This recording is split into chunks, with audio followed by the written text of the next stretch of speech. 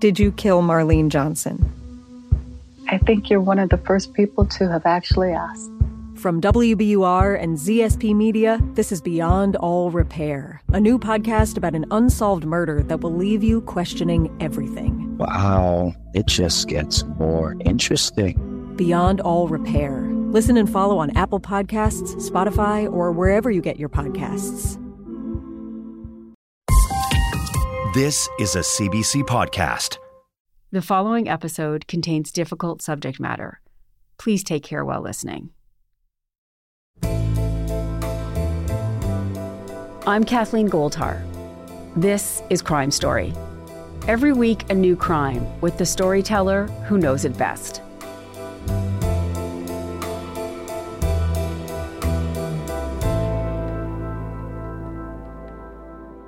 There was a moment, I don't distinctly remember it, but there was a chill that kind of ran down my body when he said, "That's my punishment."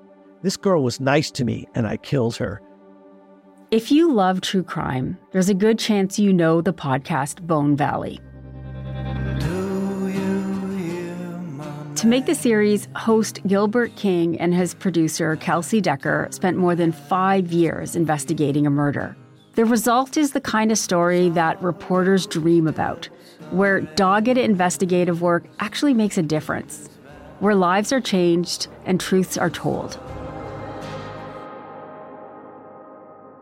This story begins in 1985, when Leo Schofield and Michelle Somm first met. They were just kids, a couple of high school dropouts who fell in love in Lakeland, Florida. Michelle was a local to Bone Valley. Leo was a transplant who didn't really fit in. But he could be charming, and not long after meeting Michelle, he proposed.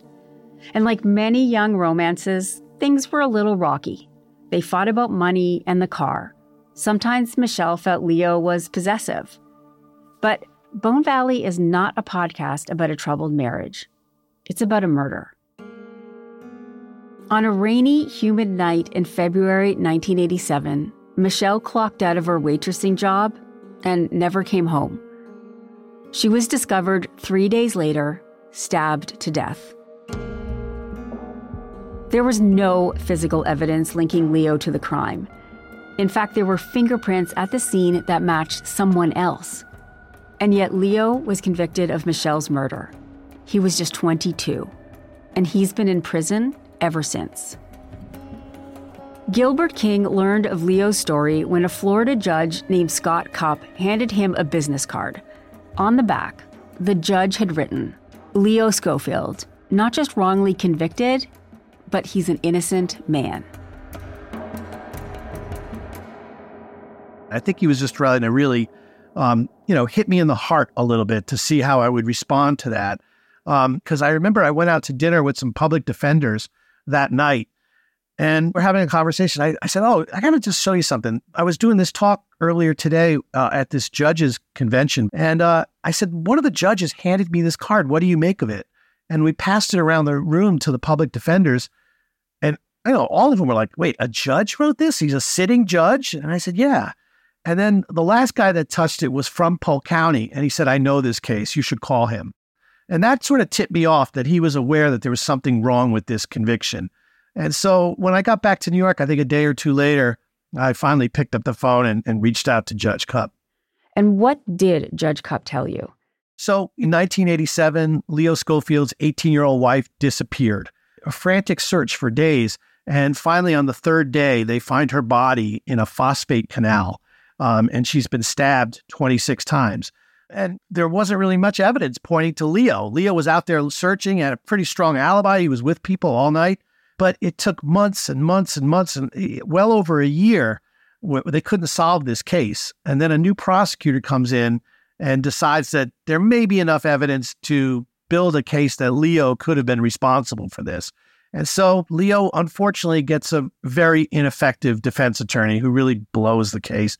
Doesn't do any preparation, can't get the names right. He's just not prepared for this. And so Leo's convicted. And the way the judicial system works is that's not an uncommon thing. We see a lot of wrongful convictions out there. And we know about this because, DNA comes into play later on. And they go, oh, we got the wrong guy. So it wasn't really that difficult a case at that point. It's just another conviction of somebody who's claiming they were innocent. Where the case really gets interesting is 17 years into Leo's sentence, they find these fingerprints that were in the car that were never identified.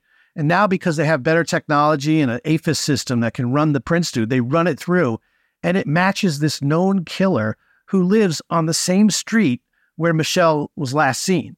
And this is a man who's killed multiple people and he's currently in prison himself. And so that's when the case, to me, became something really interesting.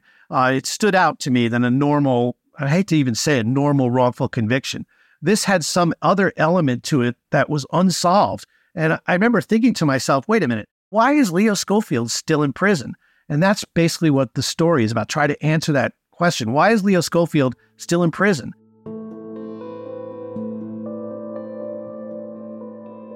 You eventually moved to Florida to be closer to the story, which is an incredible commitment. But from your past work, I mean, we know that you throw yourself into stories like this before. But can we talk a little bit about the way you do take on a story? I have a lot of connections in Florida that I've built up over the years from my books and a lot of goodwill, I think. I do a lot of public speaking at judicial conferences, public defender conferences, and I'm very much, there's probably not a lawyer in Florida who hasn't seen me speak, to be honest with you. So I'm really rooted in there, and it's been a really valuable way to work because there are times that I'll be reading on one specific case an opinion from the Florida Supreme Court that I don't quite understand. And I look at who wrote it, and I said, oh, I got that guy on speed dial. I know him. I've had drinks with him after a conference. I'll just call him up and ask him what he was thinking and get him on the phone and work through it. And that seems to happen to me all the time. So I just knew that if it's in Florida, I can find things out. I can get records. I know how to do this. And it's just a very comfortable, battleground, I guess, so to say. And I love to just sort of dive into these projects. My books take about 5 years to do. I didn't think a podcast was going to take me that long. I was completely wrong because it's coming up on 5 years on that as well. But I just think the level of investigation that I want to do and to bring to this is just so important. And I feel like the readers have always responded to the level of detail and the thoroughness in the books that I've written. And I wanted to do that kind of narrative for a podcast. And along with you is Kelsey. And can you tell me, who was she? How did you guys connect? Kelsey, interestingly enough, was attending Barnard College here in New York, and she worked at the Columbia University's Butler Library, which has a lot of oral history. She was working as an archivist in there, sort of part-time in college. And so I would go to that library all the time to do research on my book. And, once I met her, I was like, boy, did you ever want to do any freelance work? What are you doing? Because I need research done. And she was open to that. And she started helping me with my book. And then we got this lead on this Leo Schofield case. And I remember said to her, this case seems really interesting, but I have this book that I'm working on. And I remember she was the one that said, well, if there's an innocent man in prison, that should be the priority. And so she was the one that sort of persuaded me to look into this a little more. And so finally it came time to go down and start researching and meet Leo Schofield. And I said, do you want to do this? Do you want to be in on this? And she said, yeah, I do. And that was it. And so we ended up working on this for the next 4+ years of our lives.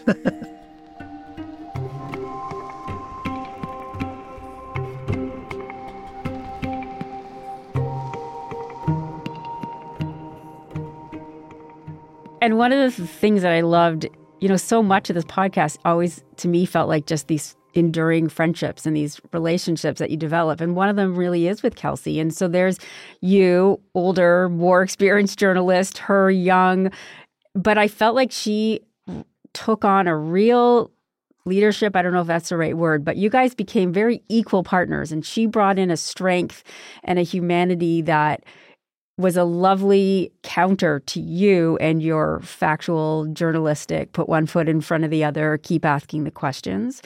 And I saw that develop over the podcast, and I was just so taken. And I think the moment that Kelsey arrived in my ears as that very important storyteller was after you guys see Michelle's autopsy pictures. You get back in the car, and this happens. I mean, I was thinking about her and the pain she must have felt and how scared she must have been in those last moments.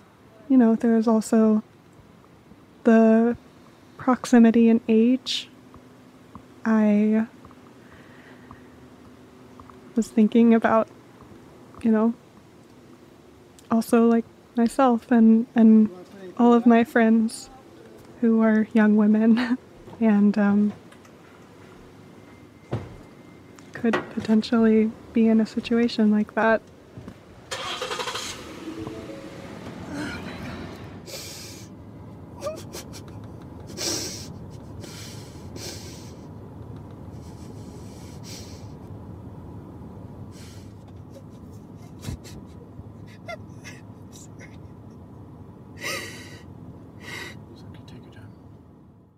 Can you tell me what Kelsey means to you and what she brought to the story?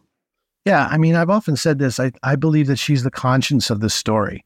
And that particular scene, I was not in favor of that scene. My first instincts were like, this is too manipulative. It's not something journalistically that I would really approve of. I wasn't comfortable with it at all. But we played it a couple times with the producers, and they thought it was really effective in a way that I couldn't really see because I didn't have a lot of audio experience.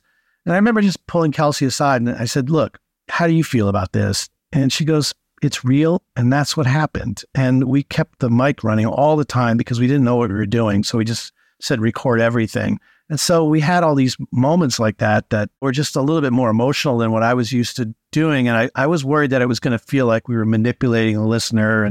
But they kind of convinced me that instead of just writing about what we just saw, these horrific autopsy pictures, that kind of spoke to it all right there. And the fact that she was closer in age to Michelle, the victim, really resonated to me. And I just felt like everything she says and does in the story is always honest and real. And so she was really the conscience of this story. And there's a lot of times where I just followed her lead and followed her instincts. I try to give her as much credit as possible, but I don't think anybody will ever really know the true impact she had, not just on the reporting. She was equal to me every single step of the way. Yeah, I'm so glad you kept that in. As a listener, it was insanely impactful, and it just brought Michelle back to us as opposed to it being about Leo and the injustice of Leo, which was equally as important, obviously, but it just reminded us that somebody died, somebody was violently killed, and Kelsey does that. She represented us, I think, in a way. That's a really beautiful way of putting it. And I can tell you, Michelle's brother was very moved by how we were treating everything. And we were, and then same with Leo. Leo was really, really moved by Kelsey's reactions to these things. It's also really hurtful to him because it brought back a lot of pain about loss and the tragedy of it. And hearing Kelsey's reaction, I can't imagine what it's like for Leo to hear some of this stuff because it's so intensely personal. We were asking a lot of him. We'd go into the prison and interview him for 3 hours and we'd leave and he'd tell us he's a wreck for days, like just revisiting all this stuff. And it just really brought home the poignancy and the importance of treating this in a way that is respectful to everybody. Yeah, and I think journalists, I can feel the same. You do it for enough years and it starts to just become your job as a story. Like you're just looking for the next thing to defend your thesis as opposed to you. And so sometimes, more than sometimes, you need the people like Kelsey to bring you back to being about real people, Yeah, I absolutely agree. And I'm so glad that I didn't just put my foot down and say, no, this isn't traditional journalism or whatever. And I just trusted. And, it's like you're all working. Our team was like these young women who just had such much better instincts than I did for this stuff. I think that happens in life all the time, doesn't it? Yeah, it does.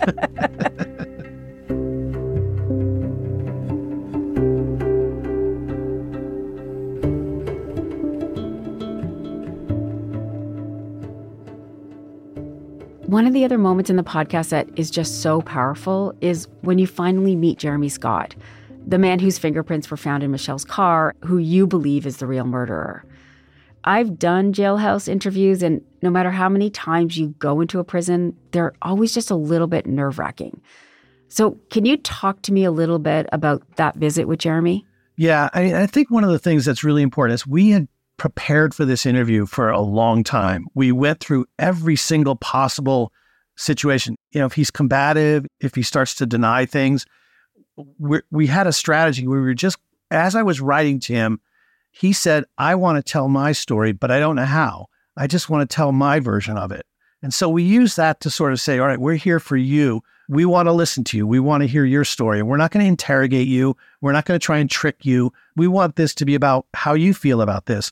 And so we went through all these scenarios and things we knew we had to cover, knowing that we might only get like less than an hour in there with him. But, once we got inside there, something really interesting happened. I would start Jeremy talking and sort of make him feel comfortable. And I think that was really working. You could tell he just felt really relaxed.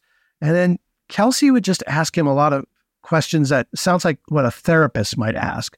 How did that make you feel, Jeremy? And he was really responding to her. He didn't always make eye contact with her, but sometimes he did. And he would get emotional. But, we were obviously leading to Michelle. And I think there was a moment where I was expecting him to sort of take accountability for it, but I never expected him to get so emotional about it. That really blew me away, just listening to him talk about this remorse that he felt. And there was a moment, like I don't distinctly remember it, but I think there was a chill that kind of ran down my body when he said, that's my punishment. That shit gets me so scared. I sleep with it every night. He was acknowledging that I'm tortured by this. This girl was nice to me and I killed her. That's my punishment. I have to see her face every night when I go to sleep. That part just got me. And I just figured we may not connect on anything else, but that moment is going to really connect because I could feel it just listening to it. And he confessed to you. It happened so fast. As far as Michelle, she was just at the wrong time, wrong place. Everything happens when you're young and not thinking. I read a lot of these kind of interviews, interrogations, however you want to phrase it. And you can see what's common when you're talking to somebody who's done something really horrific is they kind of lead you up there with all these details. They can describe the details, but the actual act itself sometimes becomes a blur and they don't really love to dive into that. And they'll often cut the story short. And so Jeremy, his way of doing it was like, and then I lost it. It would have been very easy if he was lying to just say, and I stabbed her a bunch of times. I can't remember how many times. I just kept plunging. And, he could have done that and just paid lip service to it. But he didn't want to talk about it. And that was telling in itself. Like, I'll tell you all this. I'm not proud of this. It's one of the worst moments of my life. But I'm not going to do that because that's really getting into his psyche. And that's a lot of damage. I can tell you afterwards, he wrote me and he asked me to see some transcripts from that interview. And I sent him some transcripts. And he said, I don't ever want to read that again. It's awful. It could just sort of tell how he felt about it.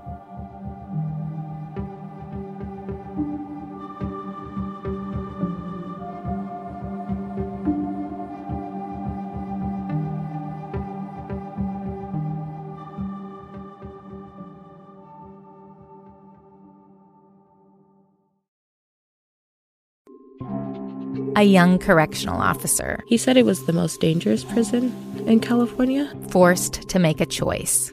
Fulfill his oath or back his fellow officers. Recognize the badge of my office. I'm Suki Lewis. From KQED Podcasts comes On Our Watch Season 2, New Folsom. A story about who gets hurt when the system that promises to keep us safe is bent on protecting itself. Find it wherever you listen to podcasts. One of the remarkable things about the work that you did in this podcast was you sort of are open to everybody's story and humanity. So there's this man who's in front of you telling you that he did this terrible thing to this woman, has done a bunch of other terrible things. But I still felt like you decided that his history of trauma, his background, his hard upbringing was worthy of explaining. One, it better helps us understand who he became, but it also sort of forces you to get out of this punishment and tough on crime mentality to understand that most people get to a place like that because of their background. Is that part of what you go in there looking to do? Like, how much of that is important to you as a storyteller, that you give everybody that kind of fair shake, that sense that we have to understand everybody's story? Yeah, I think it is important. I would say we didn't really go in there planning on this because, to be honest with you, Jeremy Scott and his actions, they're pretty horrific. And there's a long pattern of violence. You can hear it throughout the show, from his girlfriends, from the people he was around, from people he interacted with who had extraordinarily violent interactions with him. I knew that was going to be something that I didn't think we could try and persuade audiences to feel empathy about this. We couldn't do that. We weren't even going to try that. I think the reason it works really well in this case is that we really followed Leo's lead on this. And Leo at one point realizes that he was always looking for this monster. The person who must have done this to his wife had to be some monster. And then he learns who Jeremy Scott is. And he's like, this is no monster. This is kind of a damaged individual that he just can't feel this hatred that he was feeling all those years when he didn't know who did it. And I think, with Leo, he really respected the fact that Jeremy confessed because he didn't have to do that. And for Leo, it felt like this was Jeremy's redemption, trying to come clean. He didn't know Leo. He wasn't really invested in this. Jeremy was doing a lot of this for himself and his own psyche. And Leo couldn't survive in prison for all these years unless he took on that bitterness and that anger. And it's really important for him religiously to find forgiveness in his heart for Jeremy. That's the only way, he said, and he was very clear about it, which I thought was fascinating. He said, I'm in no position to forgive Jeremy Scott. I would never be so presumptive to do that because Michelle's own family, they have a right to have feelings about this. I'm not doing it for any other reason than to save myself and to save myself from being destroyed in this prison. I need help with this. And the way I get there is by forgiving Jeremy and moving on from that and not having hatred in my heart, not only for Jeremy, but for the state that put him in prison. And so we really followed Leo's lead, and the way Leo talked about Jeremy was really important to us. And that's, I think, why it really works so well, is it's not coming from us, the reporters. It's coming from Leo, the man who has every right to hate Jeremy Scott, but he won't do it. And that's really who Leo is. I mean, Leo is remarkable. This is a man who was undereducated, who had poverty in his background, has been in prison since 22 years old. Where does that come from? He is an astounding human. Yeah, it also made us think, like, when he described his story, a lot of this we didn't really put in the podcast, but he had mentors at prison, and they were older men who just said, you have to make the best of yourself at every opportunity. You have to go back and get your GED. You got to get your high school degree. Then you got to go to college. And, he did all that. He got multiple degrees from college, and then he becomes a leader in the church, God Behind Bars. And to just tell you how remarkable it is, because I just talked to him, and he's at this reentry program, and you would think like everything's great. There's no violence in this prison. His life is really pretty relaxed compared to where he used to be. But he's extraordinarily lonely because he was removed from a prison where all his friends were for the last 20 years, and he's prohibited from contacting them. He can't even write to them. So they're just, all of a sudden, he's plucked out of their lives. And a lot of those men were counting on him to get through prison. And he's always been that leader in the prison who's able to mentor young kids coming in, but also his friends and his bandmates. And it was really painful for Leo. And I remember there was a moment where he was being ready to be transferred, which was all about his growth and his next stage in life. And he was like seriously contemplating not leaving because he felt like he couldn't leave these guys behind. And it took a little more effort than I could have possibly imagined to say, Leo, you have to do this. But he was like, I can't leave these guys. I don't know what's going to happen if I'm out of their lives. And that's the way he was thinking. So he's really an extraordinary person. I think it's like when you meet some people who are wrongfully convicted and it becomes obvious and you look at them and you talk to them and you go, I don't know if I could do that. I would be so angry and so bitter about losing so many years of my life. And we just cannot put ourselves in that headspace because it's so foreign to us and so traumatic. And I don't even know how to describe it. But when you meet people that come out of that, who have been wrongfully convicted and they're still around and they're still a positive force, you're dealing with somebody special. And he really is.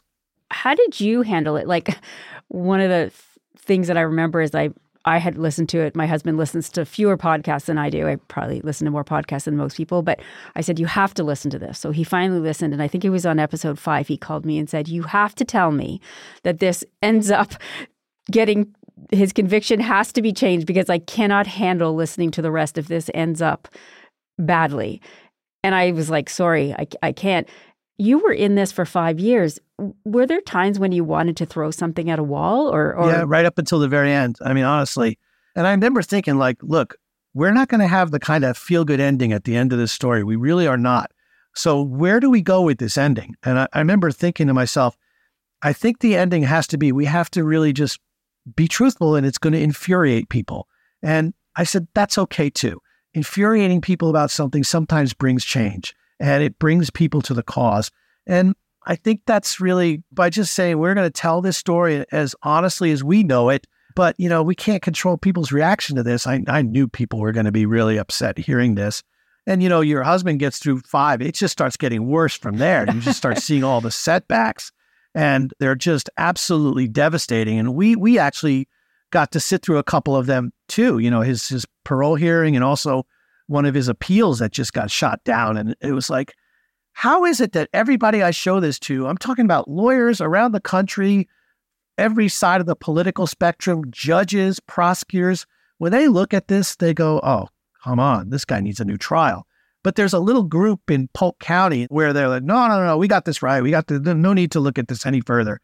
That was going to be my question. I mean, what the hell? Why are they so immovable? I mean, what is that about? I talked to a lot of people about it, and there's a couple things at play. I think the finality that the courts like to have, like you have to respect a jury's verdict, and the courts have spoken, and he's gone through the appellate system, and I get that. That's true, but it's not always correct. You know, we know this for a fact. We see exonerations all the time. Florida has a particularly notorious history of getting these cases wrong, and I'm talking about death penalty cases where the appellate process is much more comprehensive. But when you talk about a regular first-degree murder trial that doesn't have a capital sentence on it, you know, they don't get the same kind of scrutiny. And so you can only imagine how many really, truly innocent people are out there. Now, I want to say that with this caveat, like the state usually gets these convictions right for the most part. A high percentage of crimes are, you know, people taking pleas. These are still fairly rare, but they're not that rare in Florida. I just think the whole process, we really set out to look at the appellate process in this because, you know, we do cover the trial, the original trial. But that, to me, doesn't even seem like the worst injustice. The worst injustice happens afterwards when we start to know who this person is who's connected to the crime scene and what he's saying and what he's trying to say, and nobody will listen to him, from prosecutors to judges to, you know, appellate judges. It just became so frustrating to see, why is this not breaking through? And they keep bringing up evidence that is false. How can judges, the higher up, keep letting this bullshit evidence be brought forward? It was just astounding to me. It's like, is there nobody saying that's false? We know it's false. It's been proven to be false. There should be. And that was the thing. Like, we felt like we had to really lay into a lot of these points. And, you know, I never saw like the defense. When I look at the defense documents, I never saw Leo's defense lying or misrepresenting evidence. Everything I saw about the lies and the misrepresentation was coming from the state.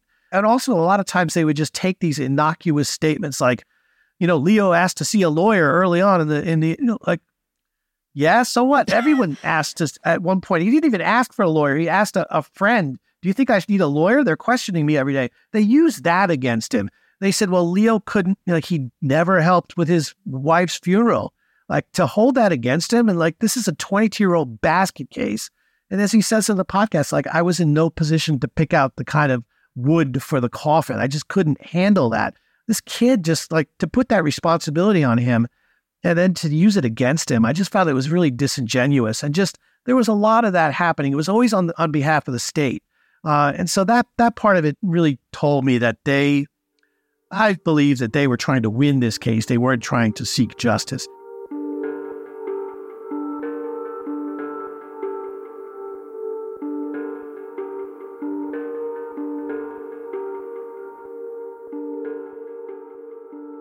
And what I also loved about the podcast is that, of course, many of your episodes were done ahead of time and in the can, but you were eventually going live, and people were getting on board. And you talked about that people were getting angry. I mean, we weren't the only ones. We saw it. There was articles being written. It became a very big thing. How much did the podcast popularity play into the fact that Leo finally got a break this year? I mean, you mentioned that he was transferred to a lower security prison with the expectation that maybe, and quite likely, he'll actually get paroled next year. Yeah, I think there was a lot of things happening which I thought were really interesting. You saw a lot of the public stuff, the social media response and that kind of stuff, and the articles that were being written. The New York Times wrote a couple pieces about the case. It was covered by The Guardian. It was all out there, but a lot of things were happening behind the scenes that were really interesting. People were contacting me. Prosecutors in the state of Florida were basically saying, what can I do to help? I looked into this case. They wanted to get involved. Ultimately, you had a state senator from Florida, very conservative state senator. He's newly elected. He gets put in charge of the Criminal Justice Committee, which oversees the parole board and the prisons. And he looked at it and he was like, this guy doesn't need to be paroled. He needs to be exonerated. And he was furious about it. And I was getting a lot of those kind of letters and emails from law enforcement in the state. What can I do? And people were starting to write to the governor's office. And there was just this sort of movement that was happening outside of what we saw on social media. And I'm sure that had an impact on it. I think powerful people were reaching out, not only to state representatives and the governor's office, but also to the 10th Circuit, where Leo's case originated. I'm positive that people were reaching out there and they were feeling some pressure. Because if you listen to the last episode, the state's position completely changed. They didn't really throw the autopsy pictures in front, and they didn't do what they usually do. He showed no remorse. He refuses to say he did it. How can you let him out? They didn't go that route. So I have the feeling that they were getting a little bit of pushback from other places. I know some people who had written to them, but I don't know the details of that. But I suspected that locally people were saying things to them. Interesting. As you mentioned, this was your first audio project, your first podcast. How do you feel about telling stories through audio now? Honestly, I love it. I was trying to think about specifically our interview with Jeremy Scott and what that would have looked like at the end of a book had I written a book, and how those quotes would have played out. And I think the power that you get in audio was that we could hear Jeremy's voice cracking. You could feel his remorse. He has this line where Kelsey asks him, do you think about Michelle? Really quietly. If you ever think about Michelle. And his voice cracks. I do all the time. I pray for her every night. I told you when I lay down, I sleep with her. Can't get out. Can't get away. That's a nightmare. And you can feel it was real. And, we talked to Jeremy's brother, and Jeremy's brother sort of said that about Jeremy. If he's saying that, he's not lying. He's feeling this. And his own brother had spent time in prison.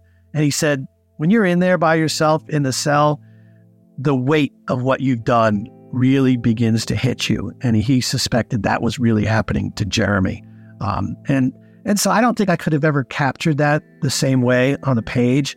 Just hearing that the voice and the intimacy and in a microphone or putting on headphones, it's really powerful. Even when I listen to it now, I think, wow, that's really amazing. Yeah, I mean, truly.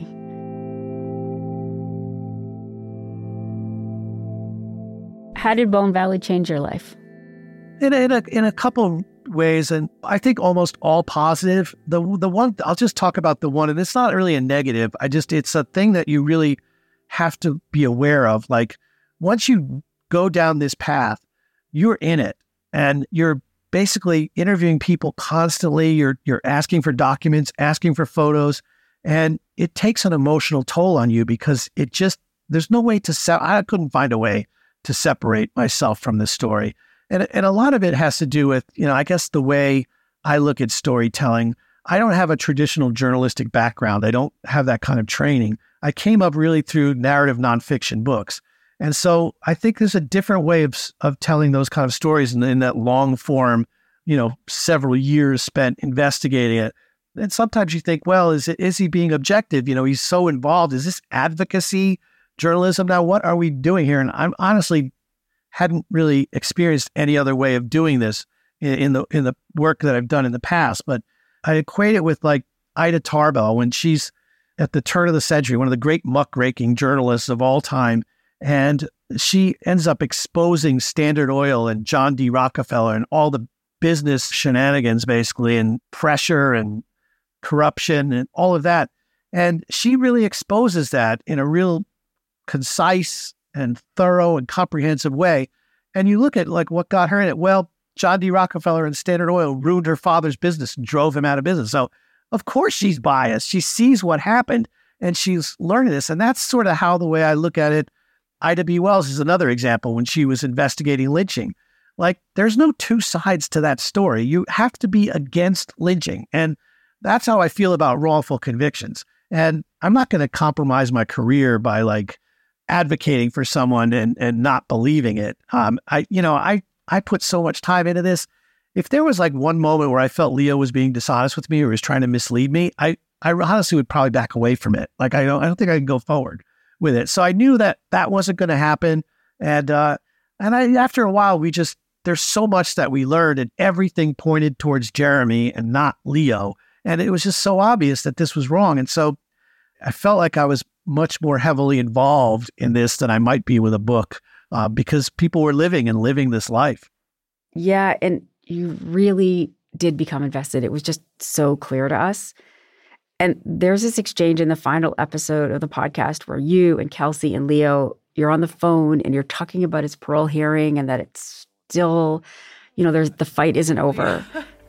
We're not going anywhere. And I just wanted you to know that. And, we think about you all the time. And at the very end of the call, you tell Leo that you love him. You guys are the masters. I love you, Gilbert. Take care, buddy. I love you too. You too. All right, man. Bye-bye. I thought it was just such a striking moment. And I don't think I've ever heard anything like that before on a podcast. So have you ever told any of your subjects that you've loved them before? No, I never have. I mean, this is all new to me. I'm used to writing in third person, but I'm not ashamed of that at all. I feel like it was just an organic part of the story. And at the very end, that clip you just played, it just felt like we didn't know where this thing was going to end. We didn't know. It just felt like this was sort of the end. And there I was sitting there with Kelsey and just listening to Leo talk about what this whole experience has meant to him.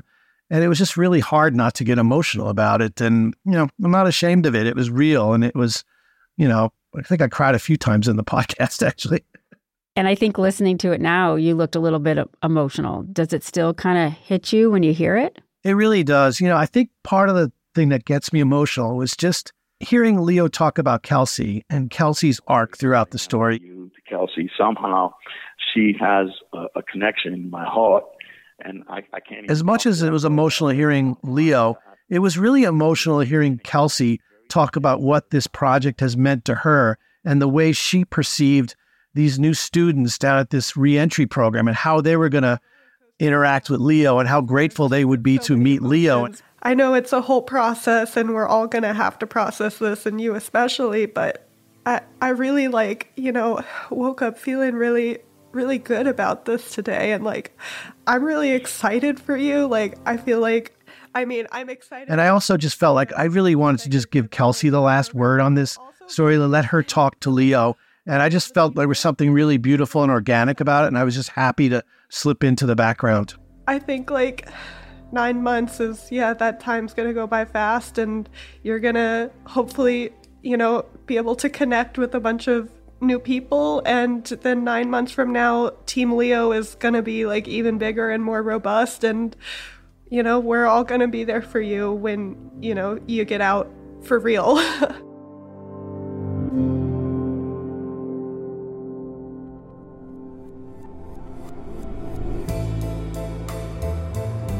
You've been listening to Crime Story from CBC Podcasts. We drop a new episode every Monday. You can get our next episode a week early on CBC Podcast's YouTube channel or by subscribing to the CBC Podcast True Crime channel on Apple Podcasts. Up next, I'll be talking to Josh Block about escaping NXIVM. She said to me at first, people have been branded. And then a couple of days later, she said, I'm one of those people. Crime Story is written and hosted by me. Our producers are Alexis Green and Sarah Clayton. Sound designed by Graham McDonald. Our senior producer is Jeff Turner. Additional audio from the Bone Valley podcast and Lava for Good. Executive producers are Cecil Fernandez and Chris Oak. Tanya Springer is the senior manager for CBC Podcasts, and Arif Narani is the director.